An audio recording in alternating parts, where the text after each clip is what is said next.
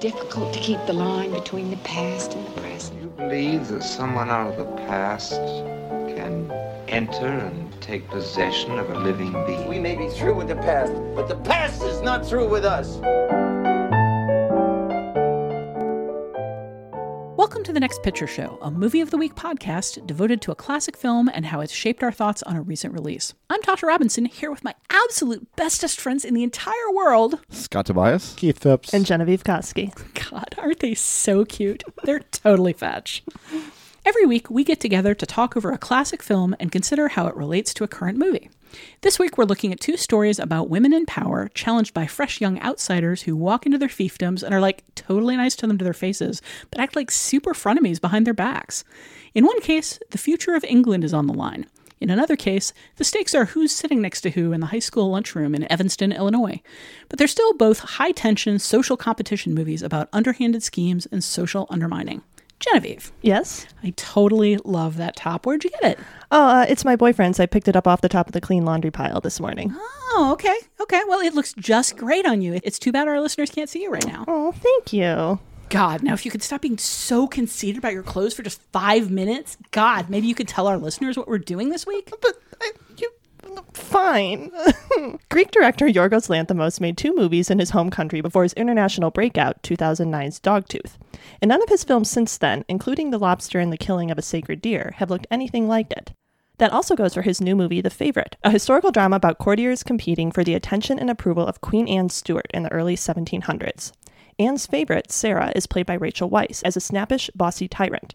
But when her cousin Abigail, played by Emma Stone, arrives at the palace, she woos Queen Anne with everything from flattery to cures for gout, and in the face of her schemes, Sarah struggles to keep her position. Weisz has called the film a high-stakes Mean Girls, referring to the 2004 Mark Waters film about high school girls faking friendships with each other while jockeying for social dominance. The film also features an entrenched queen bee, Regina, and an upstart outsider, Katie, who fakes deference to her while plotting to undermine her. They're both films about backbiting and power gaming, and how women approach power struggles differently from men, and about the urge to build yourself up while tearing someone else down.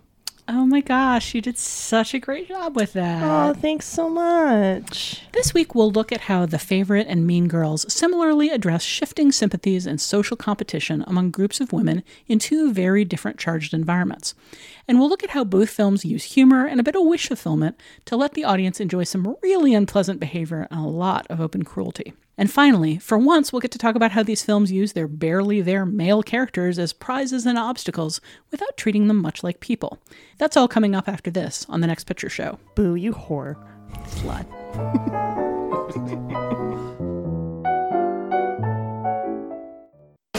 We have a new student with us. She just moved here from Africa. Welcome. I'm from Michigan. Great. I'm 16, but until today, I was homeschooled.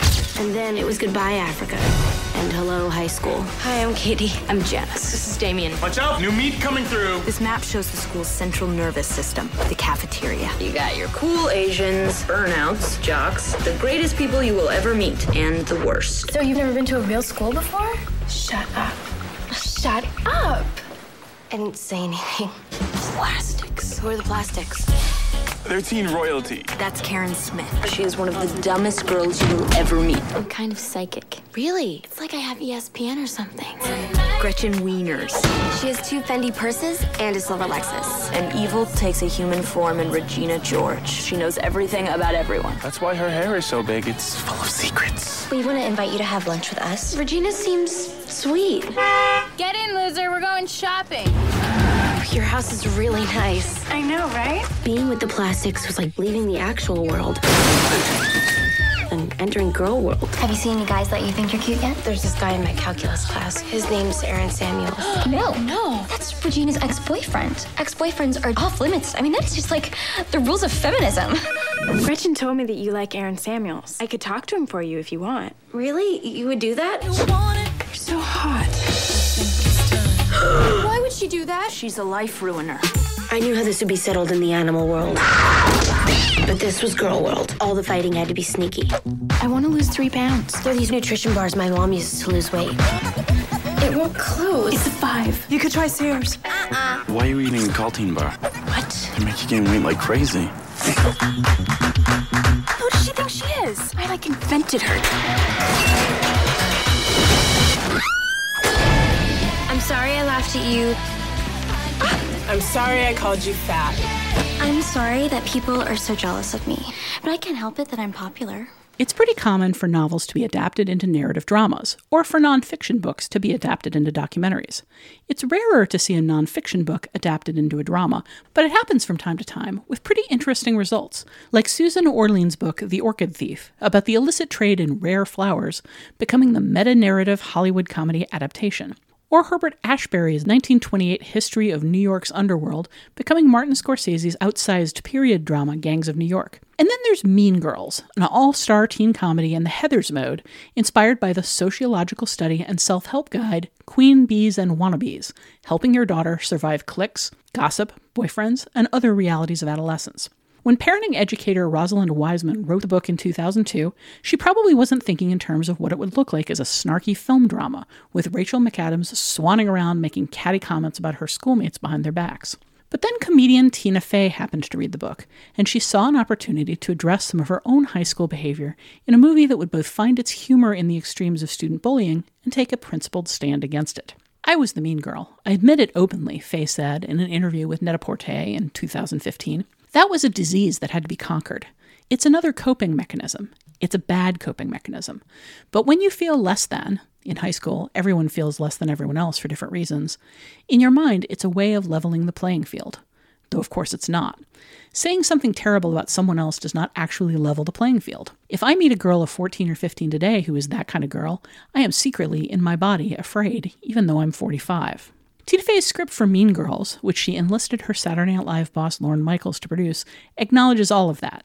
The insecurity that leads to bullying, the way even adults can feel victimized by teenagers' amoral brutality, the message that making fun of someone else's weakness doesn't actually make you any stronger. But the film is also brutally funny about what that bullying looks like. It makes fun of the shallowness, dimness, and self-absorption of bullies like high school queen bees Regina, Gretchen, and Karen, played respectively by Rachel McAdams, Lacey Chabert, and Amanda Seyfried. But it also takes some pleasure in their one-liners and their unflappability. And it's not much kinder to the teenagers who are jealous of them, like best friends Janice and Damien, played by Lizzie Kaplan and Daniel Franzese, or to the people who fall under their spell, like Katie, a homeschool kid played by Lindsay Lohan during the American Sweetheart phase of her career. When Katie enters high school for the first time, Janice and Damien help her navigate through the cliques and clans that determine high school social standing, and they claim her as one of their own. But when Regina and her group, the Plastics, take an interest in Katie, Janice sets Katie up as a spy in their midst to report on them and sabotage them. The plan falls apart a bit when Katie develops a crush on Regina's ex-boyfriend Aaron Samuels, and ends up with both a personal stake in the game and with reasons to emulate Regina as much as to destroy her. But while all of this may play out a little like a teenage version of Dangerous Liaisons by way of Heathers, it comes down to a relatively happy ending with a big morality lesson at the end. And that could be because of Tina Fey's own personal experience in the jungles of what she calls girl world, where young women attack each other with sweet smiles and kind words and hide all of their ugly reactions behind closed doors. Fey has been one of those girls, and she came out alive on the other side. She's pretty sympathetic to the insecurity they're feeling, to the short-sightedness and shallowness of youth, and to the pleasure of getting in a really good jab against an enemy, or a fake friend, or a frenemy, whichever. It can be hard to tell the difference. And Mean Girls considers why that is, why it's harder for teenage girls to be honest about their disagreements, and how they deal with their own emotional vulnerability.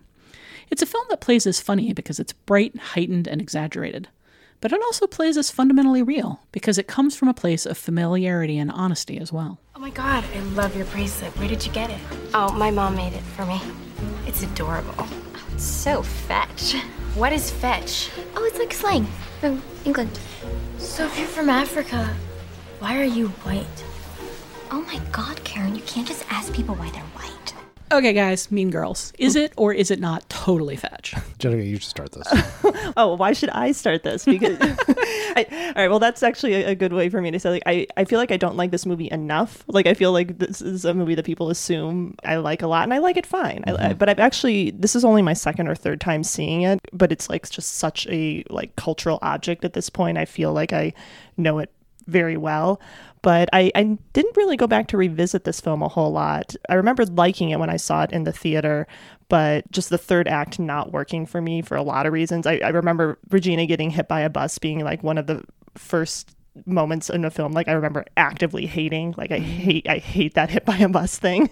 And like going back and watching it this time, I noticed how it's like kind of seeded throughout the film a little more, but I still I don't like that device at all. And I feel this movie maybe didn't originate it, but I think probably popularized the sudden hit by a bus. The Deus Ex Machina. Yeah, it did. But specifically, someone getting like hit by a bus out of nowhere is something I feel I see way too often. Yeah. And there's never any explanation for why a bus is doing 60 miles an hour through a crowd of students. Yeah, like that's kind of what I was saying about how it seeds like you see that bus speeding by a couple times. I really wish there was a line of dialogue of someone being like, "Why is that bus driving so fast in a school zone?"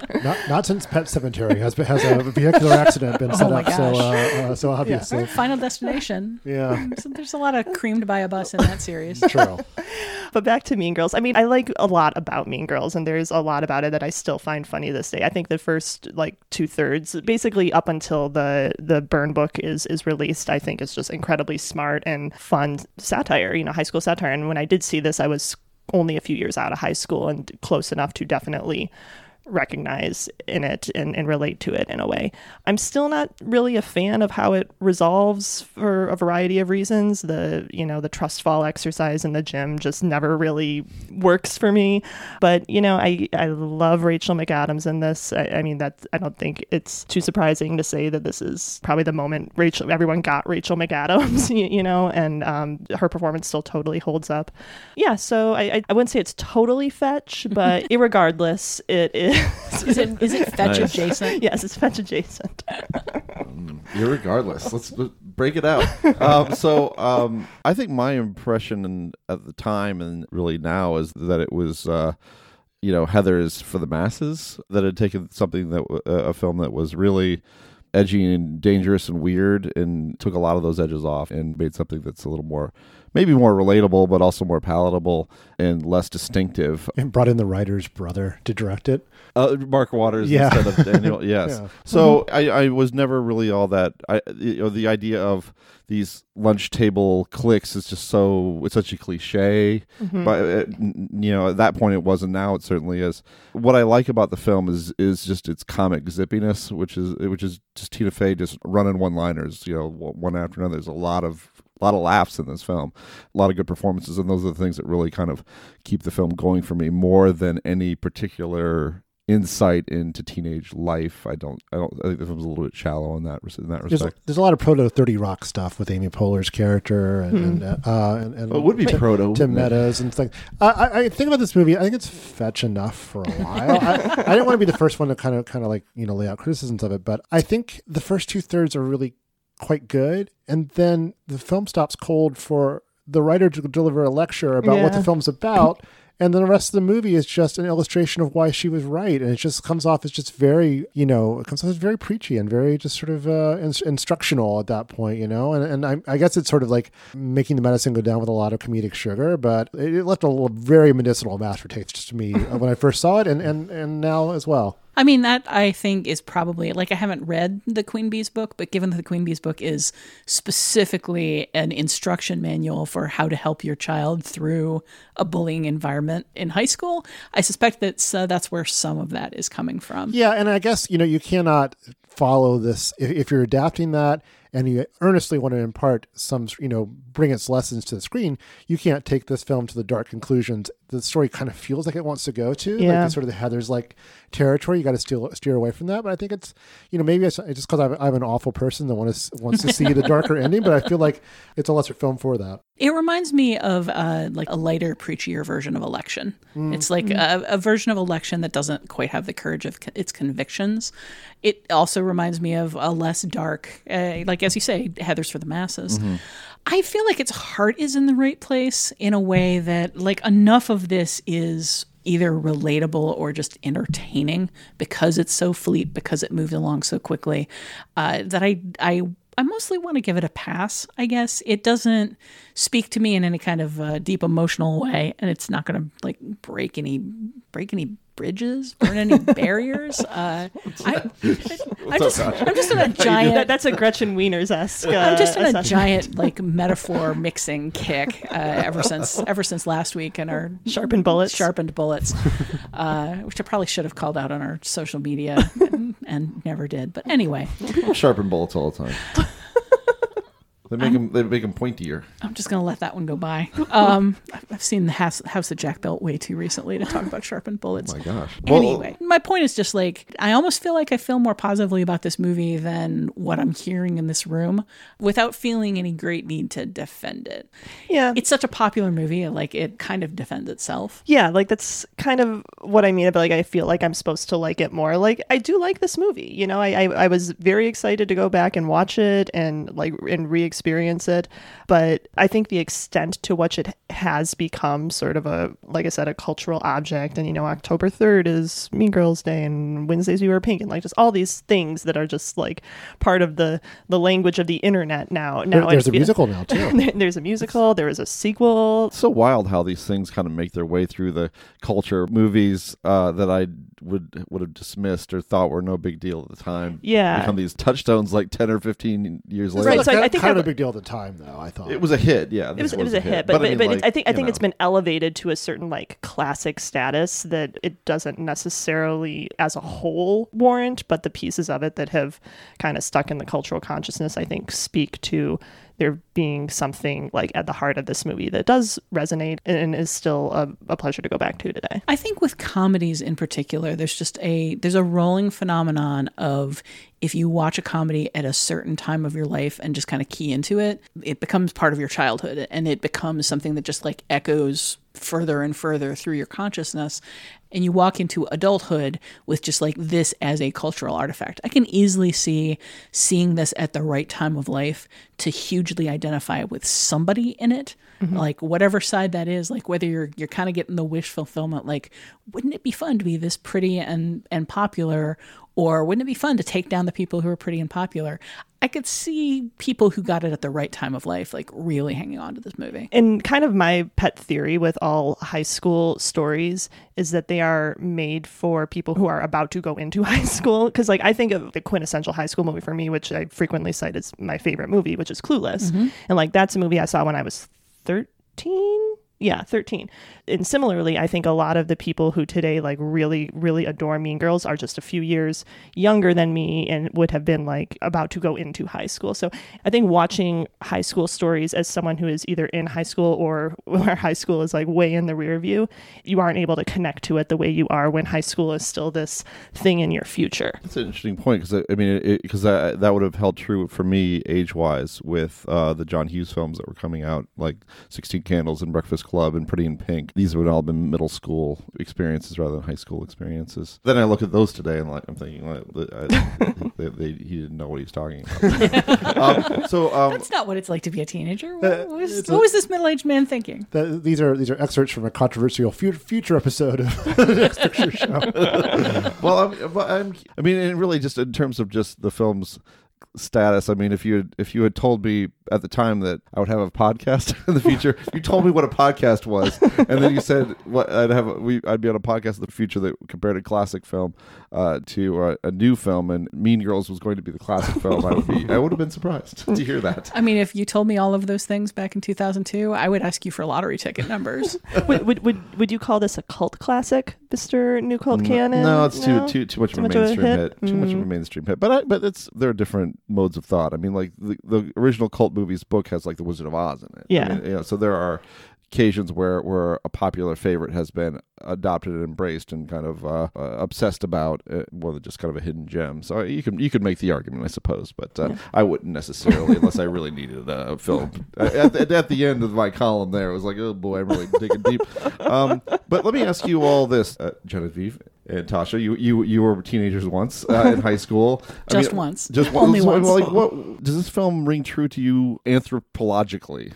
In any way? To a certain extent. One thing that I found interesting watching it now is how cell phones are like barely present, and just because like this movie is like right at the cusp, I think, before camera phones and everything just like totally changed how teens bully each other. You know, like obviously like, you know, cell phones were around and were used, but they just were used as mostly phones at this point, and they're really not present in Mean Girls at all. And that was also true of my high school experience. So I feel like this is like the same era of high school bullying or meanness that I came up in, you know, right before it like radically changed into a different kind of thing. But it's not really my personal experience. I also went to like a massive high school that had 5,000 kids in it, so like cliques weren't really even an option, you know, like you didn't, or, you know, you knew a fairly small percentage of the people you went to school with. So Mean Girls, I feel, is tapping into something I recognize more from high school movies than from my own high school experience, at least in sort of the anthropological sense. In terms of like how girls relate to each other, I do feel there is something true at the center of that, particularly within a certain age. Again, I think it's maybe in something that happens a little earlier than high school, at least in my own experience. But, you know, plenty of cruelty in high school, though. Sure. But I don't know. I mean, I went to a super, super tiny high school where cliques also were not an option. So there's also a lot here that I can't entirely relate to. And part of that is just because so much of this movie is from the center. It's from ground zero in the coolest kids in school. Like, and there was no point where I was going to pass for Rachel McAdams. There was no point where I had hair like that or lived in a giant mansion and like, you know, had my own Maserati to drive around in. So this movie feels much more, to me at least, like a fantasy of what it would be like to be centered in that world. Like what it would be like to have the school revolved around you and to be kind of fielding like that level of jealousy and competition and attack. Like I was much more, you know, the kids that are marginal in the story, the kid in the wheelchair and fat girl that calls Regina a fat ass at one point. Like that was much more likely to be me. So I'm in the same boat as sort of recognizing some of this stuff, but recognizing it more from like cultural artifacts about the artificiality of high school. Like it feels familiar because it feels familiar from things like Heathers, as opposed to being like, oh yeah.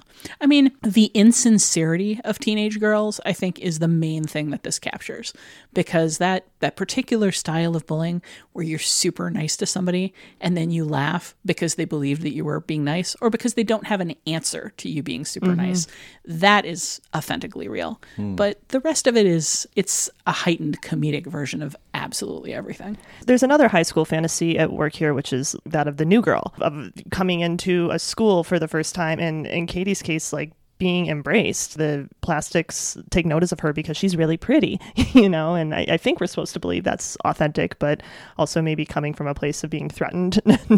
You absorb and neutralize the threat, I think. Yeah, exactly. But I mean, and this kind of goes back to what I was saying about, you know, high school movies maybe being for people who haven't been through high school yet. Like, I think the fantasy of being like the new girl who, you know, becomes a queen bee is really appealing to someone who is about to enter a new school ecosystem, you know? And not just any new girl, but the new girl with the wildly exotic past. That, again, is maybe not a fantasy that I had so much, but that I've seen reflected back at me from like so many graphic novels about being this age. Just that idea of like, we all grew up in this area together. We've known each other since kindergarten. Like, people are still calling me by the name that I had in third grade. Why can't I just like go away for 5 years and then come back as a completely new person with a new look and a cool new backstory? Like that fantasy, I think, is the movie's kind of playing into here. Let me ask you guys this. The movie, I think, plays differently in this environment for a lot of reasons, one of which is just high school bullying. As you say, it's completely different because of cell phones. It's also just completely different because these days we associate it with things like school shootings or, you know, with relentless Facebook bullying or Instagram bullying, with just all sorts of different things that didn't exist sociologically or technologically back then. But it also plays really differently because we know all of these people at this point, you know? I mean the actors? Yeah, all of the actors. Yeah. Amy Poehler's character in particular, I remember that character. Amy Poehler like, is not the person I thought you were going to bring up first in terms of people who have changed since Mean Girls. Oh, not specifically that she's changed, but that our perspective on her has changed. I see. At the time, to me, that character was like, what is she doing in this movie? She contributes in no way to the story. Mm-hmm. These days, it's like, hey, it's Amy Poehler and she's doing a bit. This is fun. And she still doesn't contribute anything to the story, but to me, it's enjoyable to see her here. Well, she seems like, I don't know, I actually buy that as a more realistic character than some of the others. Like the cool mom who's is way too accommodating and wants to fit in with the girls. As we're recording this, it's just a week or so after Ariana Grande released a music video for the song Thank You Next, which recreates a bunch of kind of teen movies, including Mean Girls. And the Amy Poehler character is played briefly by Kris Jenner, which is maybe just the most inspired bit of casting in terms of Amy Poehler's character and what the 2018 analog of that would be, and like how she works in the Mean Girls universe. It's absolutely Kris Jenner. That is clever. Yeah. So I'm wondering, like, what else just plays differently for you, either because we live in a different time or, because you have associations with these actors at this point. The elephant in the room is that Lindsay Lohan is a promising young actress, and she's really good in this movie, and she looks bright and full of life, and she's, a great comedic performer, and it didn't work out. I held out hope for Lindsay Lohan for a long time. Like, she was, top of my list of people I'm rooting for. I still love her in the Freaky Friday remake. I think that movie is actually she's great in that. Yeah. So going back to this point where she still like had all that promise, it's a little sad, but it's also, I think, nice to be reminded that there was something there. Rachel McAdams, I kind of called her out. Like, she's the star of this for me, with apologies to Lindsay Lohan. But it's also a reminder that, and people were talking about this this year with Game Night, that Rachel McAdams needs more comedic roles. It's really weird that she is so rarely cast in comedies because she's so good here.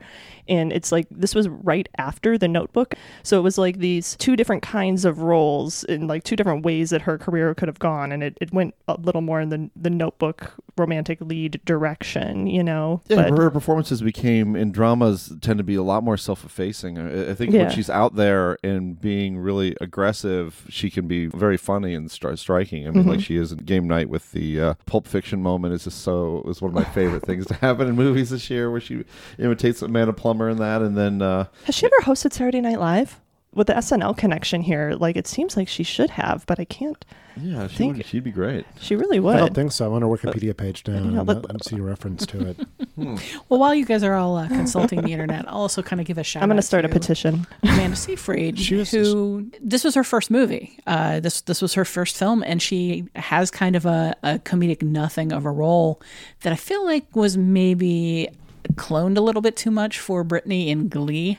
The person that like random crazy dumb stuff comes out of, and she doesn't have an arc. She doesn't have much of a character. We've seen her in so many movies since then, like some of which have been a lot more demanding, and it's just sort of interesting here to see her playing like a really one note, like my only job is to sit here with my mouth open and my eyes unfocused. It's a little interesting. Funny in it, though. I was gonna say she's great at it though. She does a good on focus. It's a good role. You don't see First Reformed coming out of this performance. Twin Peaks or Big Love or whatever. There's like definitely a much more varied career grew out of this role, but I think she's in the limited role she has. She's good and the whole dynamic makes sense. It makes sense that each of the other two girls play around Regina. That makes sense comedically, and also just in terms of the way a tribe like that would be organized. It makes sense that they play the roles they do there. I like that performance a lot. I also actually really enjoy Tim Meadows. Like it's a small role. There's not a ton to it, but he gets off some pretty killer lines and moments. That business where he's just like, he's inviting everybody to come forward with their moments, and the first person to speak starts talking about tampons, and he's like, yeah, I can't do this. Somebody else tackle it. The moment where where Tina Fey asks like how many people here feel personally victimized by Regina George, and he very slowly, shamefully raises his hand. Towards the end, you're not getting nearly as much comic businesses you'd like, when she gets to go on stage and give her big speech. But you do get it from Tim Meadows. It's like, well, you really don't have to. Nobody's expecting you to go there and make a speech. Really, I do love that. Yeah, I mean, I think it gives you some laughs where the movie really desperately needs them. Yeah. I'm speaking of Tim Meadows' character here. I'm wondering what you guys think of the adults in the film. I mean, typically movies made, like, as you say, for preteens, for kids like looking at high school as a fantasy, like operate in this sphere where all adults are clueless and dumb. And here you have a set of adults who seem to be fairly human and pretty engaged with what everybody's thinking and feeling. They're kind of helpless in the wake of all of the things driving teenagers, but they seem well-intentioned, at least. I think it helps that Tina Fey is really funny. They're also, that character could come off as really, well, I think she does come off as preachy, but come off as too preachy, in a really distracting way instead of a semi-distracting way. And she's sort of a self-effacing presence. I mean, obviously Tina Fey wrote it, so she wrote her character some details that, maybe lends a little dimension to that character, like that she works at a TGI Fridays-esque restaurant, and there's definitely sort of a sadness, applied to that character that, again, sort of counteracts the potential preachiness of a teacher character in a movie like this. Did you guys watch the deleted scenes? No. There's a deleted scene that I think it's really key that it was deleted, where, like, after the mathletes win and she's congratulating them, she says something to the effect of, like, thank you guys so much for reminding me. Like, her character is divorced and not seeing anybody and unhappy and lonely. And she says something to the effect of, thank you for reminding me that not everything I touch turns to crap. And then she gets in her car and, like, the hood promptly pops off and steam pours out of it. And she's like, can I have a ride? And it's a joke that just completely deflates their victory and puts the focus back on her. And it's a very slapstick moment. And cutting it seems like kind of an acknowledgement that there's maybe a little too much, like, Tina Fey cuteness and pathos in the movie. And I think it's actually an important focusing thing. Yeah. Though I compare this to the adults in Clueless, who get probably less screen time but make to me a bigger impression. Maybe Dan Hedaya or Wallace Shawn, and who's I don't know who plays his love interest in that.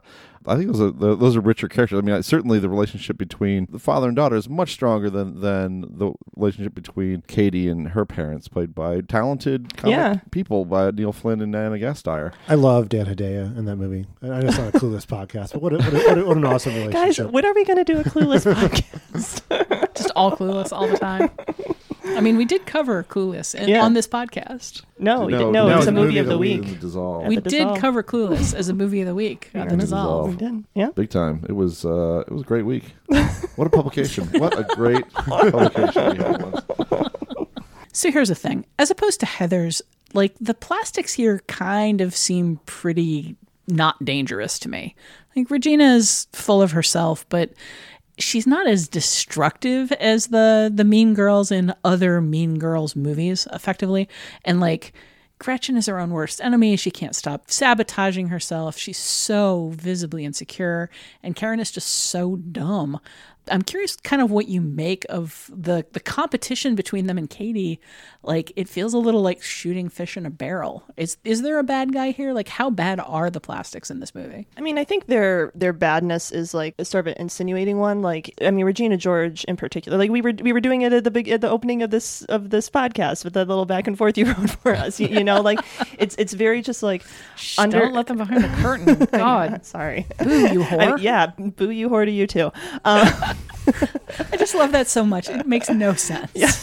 Actually, just going back real quick to the Tina Fey character and the, little bit of preachiness of the movie as a whole through that character. Like, I do really like the point made of you have to stop calling each other sluts and whores because it makes it okay for men to call you that too. Like, I specifically remember around that era, like, women were throwing those words around as like terms of endearment more so than they do today. It still happens a little bit, but I think it's like not quite as fashionable as it was back then. And I think that Mean Girls may have actually been a part of the shift away from that, but I do really like that. And yet the next picture show is bringing it back. Yeah, I know. We're going to get the explicit tag. It's okay. I can say it. It's fine when I say it. Actually, it's fine when I say it kind of brings up something for me, that there are little bits and pieces. You can't just ask people why they're white. That's one of them. The other thing is the repeated use of the word retarded. Mm-hmm. I mean, Regina keeps saying, "Oh my God, that's retarded," and it plays as though like it's meant to be harsh and declarative about her character, like it did back then. These days, every time she said it, I flinched so hard. It's like the language of cruelty of this movie is still from another era, and some of it feels way harsher today to me. Yeah, but to go back to the question of like how mean they are, I mean, like they're making other people feel bad about themselves, you know, and they're doing it in a underhanded way. And I think like, yes, maybe it's not on the level of like physical violence, or maybe it's not quite as traumatic, but I think that is damaging in a more insinuating way to teenagers' self-esteem, like that sort of behavior. But then again, as this movie attempts to say, like, it's also a universal behavior. It's not necessarily exclusive to the plastics. Like, that's a point the movie is making. Like, everyone kind of does this to a certain extent. The plastics are just on such a higher social level that they are able to do it to everyone. So maybe that's where the evilness comes from. I think the movie takes on an interesting balance, though, in like implicating everybody else in creating the environment, not just the environment of gossip and backbiting and undermining and fake friending, but in the way that people emulate Regina. Like, to me, so much of this movie comes down to the scene where Janice cuts the boobs out of one of Regina's shirts in the gym locker room. Regina shrugs it off, and the next day or week, it's unclear, everybody's wearing shirts with the breasts cut out because they're all emulating her. That strikes me as actually almost a positive statement about Regina. Like, somebody bullies her and she just rolls with it. Whereas everybody else in the school is trying so hard to be her that they emulate this like ridiculous looking thing, and like none of them have personalities of their own. That to me says a lot more about Tina Fey's sympathy with Regina George types than it does necessarily about how awful they are. And that kind of cruelty sort of allows her to be self-possessed and confident in a way that the people under her cannot be, right? I guess the phrase we have from the sporting world is the best defense is a good offense. Sometimes, I mean, that's kind of the way things work with a character like Regina George, that if you control a lot of things and you're aggressive and you're making people feel bad about themselves, or you have these petty dictates like what you can wear a certain day, what you're not allowed to wear, those acts of aggression allow you to have power and comfort and self-possession and confidence that you wouldn't have otherwise. God, Scott, we had like a light, funny, fast-moving, fun podcast going along, and then you had to wrap it up by getting all preachy and telling us what the theme of the podcast was and giving us the moral. Fine, we'll do it your way. We'll have more to say about Mean Girls next week when we compare it to The Favorite. But first, a break and some feedback.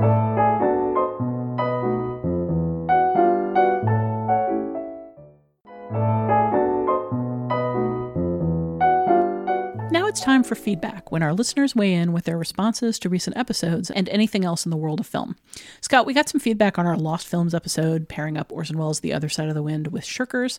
This one actually came in as a Facebook comment, but we thought it was an interesting take. Would you mind reading this? Sure. Fox Bell writes, although there are many intentional similarities to Welles' life and the Hannaford character, I think focusing on them deflects attention away from the many ways in which Hannaford is quite unlike Welles, and in that sense much more of a character in the tradition of monstrous men in Welles' films. He's quite similar to Mr. Arkadin, in the sense that he's a booze-swilling thug who has patches of disarming eloquence.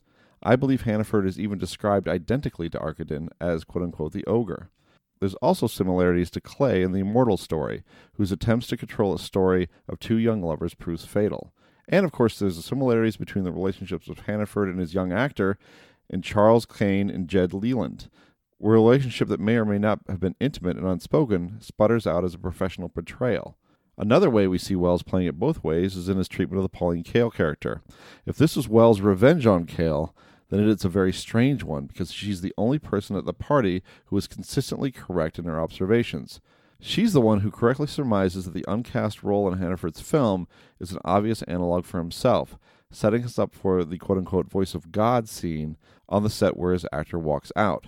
Hannaford also hits her, one of the worst moments in the film, an action Wells has never portrayed positively in any of his films. If Hannaford is Wells and Susan Strasberg is Cale, then this hardly seems like an endorsement by Wells of his own character, something I don't think he intended. Rather, I think these parallels are intended as much to beguile and confuse as be legitimately revelatory. Wells is playing with his own myth, as he always did. I think there's a ton to unpack in there, but kind of the central part of it for me is, like, Wells denied that this character was inspired by himself. I think that the parallels we're seeing may be unintentional, that they may emerge from writing What You Know and ending up with a kind of a portrait of himself that he maybe didn't intend, which may explain why he does portray somebody with so many parallels to him in such a negative manner. That said, the moment with the Pauline Kael character and him slapping her, to me, was not questioning her truth. It was trying to shut up her truth. I think it's entirely possible that he is portraying her as someone who was insightful and incisive and often accurate. But just because somebody is right doesn't necessarily mean that you like it, that you like hearing it, that you like being confronted with it, especially in such an ugly and abrasive and confrontational way as she brings these things across. It's possible that part of what he's reacting to, what Hannaford is reacting to, is the way she expresses it, both the way she outs him publicly and just her pretty extreme nastiness about it. I mean, it's possible that in some ways Wells was reacting to things Kael said about him that he maybe thought were true, but still didn't want to hear. Yeah, I was just kind of looking up the timing on this because Pauline Kael's book about Citizen Kane called Raising Kane was written in 1971. When did shooting begin on The Other Side of the Wind? 71, I believe. Right around the same time. Yeah. Because, I mean, it was a book Wells fans and presumably Wells were not happy about at all because it threw a lot of credit away from him and to the writer. So I don't know if there was some animosity that was sort of brewing that kind of came spilling out on The Other Side of the Wind. But I think the writer's point is a good one in that, you know, the way Wells has portrayed himself or versions of himself on screen over the years is complex and not necessarily a one-to-one. And I certainly take respect the scholarship of our listener. This person has gone pretty deep into Wells' filmography, so I have to respect and kind of defer to that. All I'd add is that at least it's not the Dirty Harry movie, The Deadpool, which I recently watched, in which a character obviously based on Pauline Kael is brutally murdered on screen in graphic detail. So the Deadpool? Yeah. I remember that. Not a good movie. There's just no reason for filmmakers, I'm looking at you, M. Night Shyamalan, to stick film critics into movies just in order to murder them horribly. Come on. There was a Kael character, of course, in Willow as well. So she really, made a lot of dudes mad. Which, good for her, I guess. Yeah. We could drop in another letter here, but a lot of the feedback letters we've got right now are really, really long, and we're going to need a little time to contend with, probably on Facebook, and we're talking about potentially doing a feedback episode. So let's take a moment instead here to consider some of the other films we considered pairing with The Favorite, which is something that listeners have asked us to do from time to time. This was one of the ones we went around on a bit. We discussed this a lot. One of the big ones was All About Eve, but which particularly relationship between Rachel Weisz and Emma Stone in The Favorite it mirrors the relationship between Bette Davis and Anne Baxter in that film. So that was a big one in terms of just story. But there are other films stylistically that were of interest to us as well. Yeah, Peter Greenaway's The Draftman's Contract was a film that I believe Lanthimos has actually cited as an inspiration, and certainly visually and tonally, like there's no missing the closeness between them, the parallels. It doesn't have the plot mechanics, but it does have kind of the sense of that era of like the costumes and the wigs, and it certainly has the sense of malice and of an outsider coming in and people just brutally victimizing each other. Unfortunately, Peter Greenaway's stuff can be really hard to find, and The Draftman's Contract, I think it came down to only available like for purchase on disc or some such. All that stuff was on Filmstruck, so another reason to lament the end of Filmstruck. But and a lot of Greenaway stuff you cannot find anywhere. Cook Thief is really hard. But Draftman's Contract is on Fandor. which Yes, is another fine service. There we go. Like services like Filmstruck, Mubi, Fandor, like obviously we like for people to use those services. We like to encourage that. We don't necessarily want to do films where you have to have a subscription to one specific service in order to listen. And I think with that one, it was on Fandor, but it was also like really hard to get a physical copy. Like it's out of print. So like we didn't want a movie that like if you didn't have Fandor, there was no other way for you to see it. Like that one came down to a practicality. Well, if you want to see Prospero's books, you can buy it on Amazon for like $30+. Yeah, DVD. A lot of that. Honestly, there were times that like I did keep thinking of Prospero's books while watching The Favorite, and I kept being surprised that there wasn't text scrolling by on the screen. It's crazy. Like a movie like Cook Thief was an absolute sensation in art houses. I mean, that was incredibly controversial at the time. I mean, I know I was very anxious to run out and see it and talk about it with my friends. It was like a real thing, and for a movie like that striking to be so difficult to see now is a little bit depressing. That one you can find, but other Greenaway stuff. I mean, you can find Cook Thief. Yeah, that one you can track down, but good luck with I didn't, anything else. Yeah, I didn't think Belly of an Architect, Set of Two Knots. Yeah, good luck. Some of those are really fun too. The other one I was thinking of too watching The Favorite would have been a movie like Kind Hearts and Coronets, which is that Ealing comedy about where Alec Guinness plays someone who's like 9 steps removed from the throne and kind of works his way up the ladder in a diabolical way. So while playing all of the people that he's bumping off to get there. Exactly. Really funny and would have been kind of a fun pairing as well. So there's a lot of movies that are suggested by the Favorite, which is... someone on Twitter also mentioned Dangerous Liaisons. Oh, that would certainly. Be great. And I just watched that. That was my last Filmstruck movie. Is watching. Wait, which version did you just watch? The Freers, and it's fantastic, absolutely fantastic. I hadn't seen it in 25 years, and it holds up great, I think. Or we could do it with Cruel Intentions, another modern I mean, Cruel Intentions would have felt a little like doing Mean Girls in and of itself. And Lanthimos has also cited films like Possession and Cries and Whispers. There were a lot of options in this one. I think, honestly, we came down to it because Genevieve was like super enthused, which is why I'm a little surprised that you're like, yeah, but it's not Clueless. I think it was more just like, that would be fun. Like when it was like, I thought it would be fun. It was fun. We had fun, guys. I could see pairing it with Cries and Whispers being less fun. Yeah.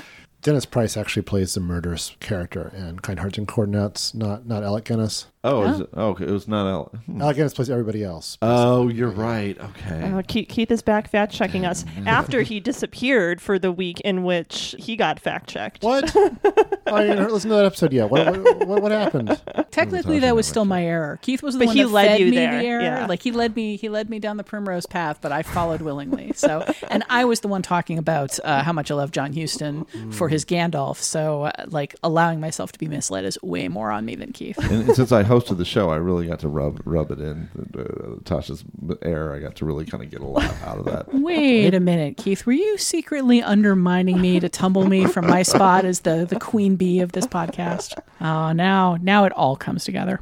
You just wait until you see how I edit all this together. it's just going to be you saying boo, you horribly, like for one straight hour. Yep.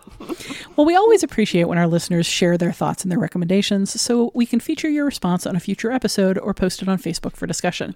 To reach us, you can leave a short voicemail at 773-234-9730 or email us at comments@nextpictureshow.net.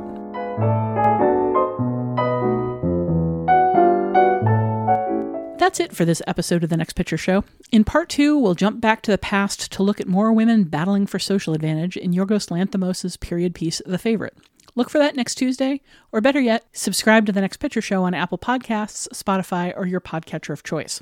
Find us at nextpictureshow.net, follow us at facebook.com/nextpictureshow, and follow us on Twitter at nextpicturepod so you'll always know when a new episode drops.